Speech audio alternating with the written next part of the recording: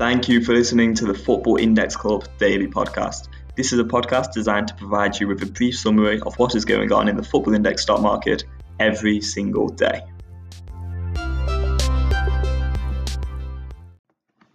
Hello and welcome to episode 134 of the Football Index Club Daily Podcast. Today, as always, I will be talking about what's going on in the Football Index stock market, covering the rises, covering the fallers, and also getting into the big announcement today of the introduction of the matching engine.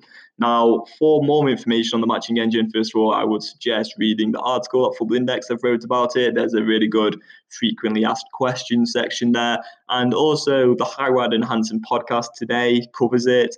And Football Index Guide has also put a video out on YouTube that really explains it well and dissects the Football Index article as well. So I won't really be describing it or explaining it in as much detail as maybe Football Index Guide or some other content producers, but I will be sharing my thoughts and views on it, and hopefully that is interesting too.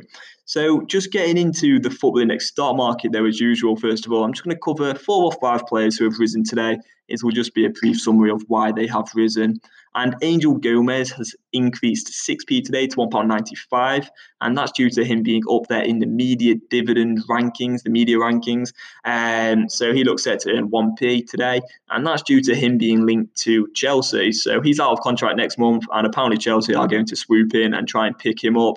They do have an absolute plethora of different midfield options already, especially in central midfield, such as Mateo Kovacic, Ruben Loftus-Cheek, Mason Mount, Jorginho, Kante, Ross Barkley, and they're just off the top of my head. So there's plenty of players there for them to already choose from. I think Angel Gomez could maybe play on the wing, but he's perhaps a prospect for the future, thinking longer term, and Chelsea do often send players out on loan as well. So maybe they're just buying him for the future. I think if that deal was to go through, maybe we could see Angel Gomez pick up more media dividends, but I'm not sure how it will really influence his chances of getting game time in the future.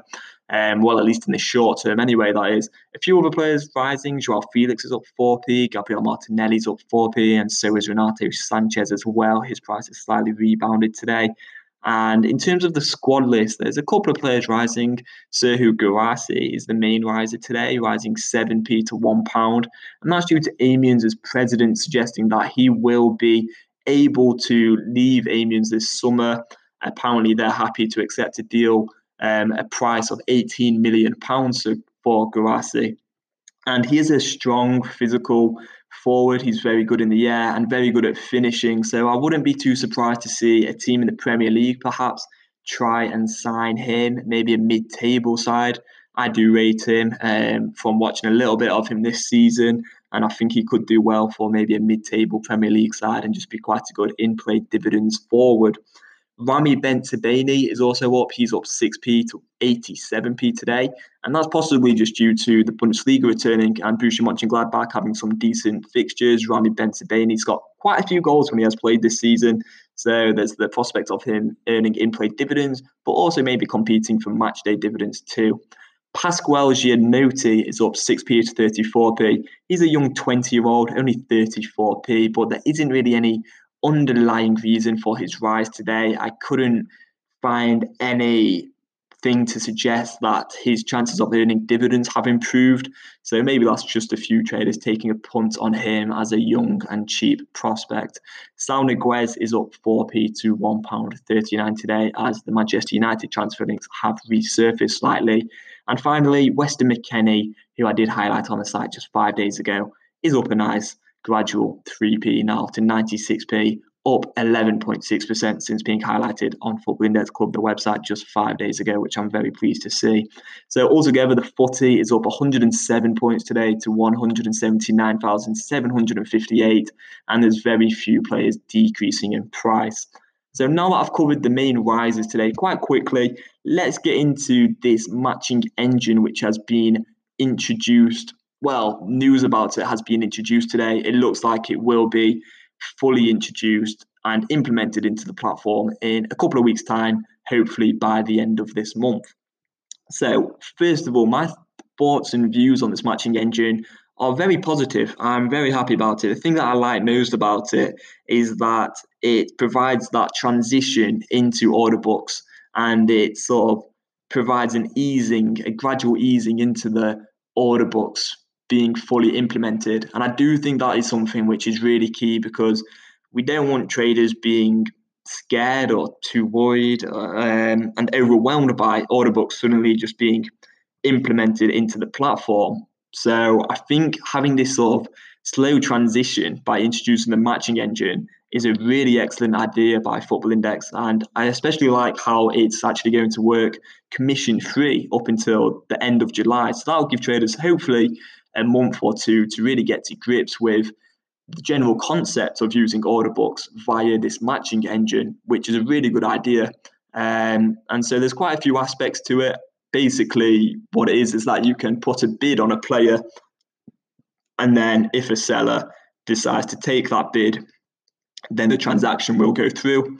It will cost you 2% in commission to actually buy that player, but you can cancel your bid. So if you put a bid in and you decide you no longer want to buy that player at that price, if you cancel your bid, you will not be charged that 2%. It is only if that purchase goes through. And there was a great example on Twitter earlier, basically stating how this 2% isn't really too much of a problem, because say you were to buy a player whose market price was £5 and you put a bid in for £4, and for some reason someone decided to sell them for £4, then you would acquire that player for 20% cheaper than their market price, and you would just pay 2% in commission. So you would lose 8p in commission, which overall is a really good purchase, and you would have made a decent amount on him. Well, compared to actually buying him via the market.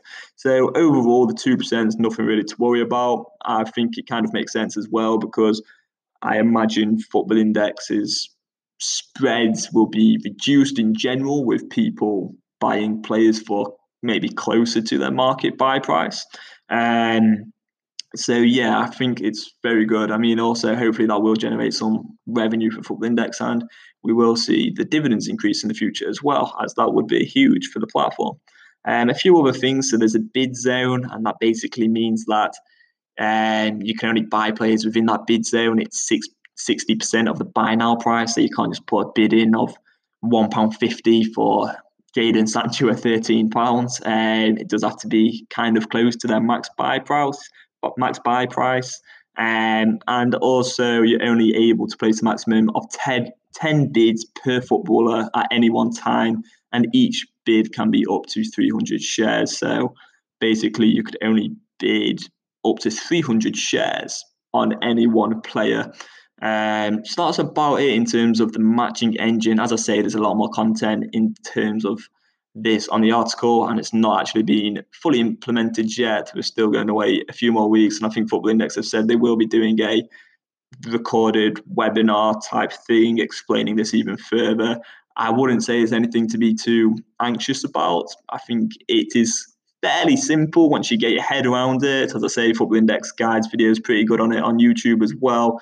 Yeah, I mean, he couldn't really explain it much clearer. So another thing is, there's been a lot of implementations on Football Index in the past.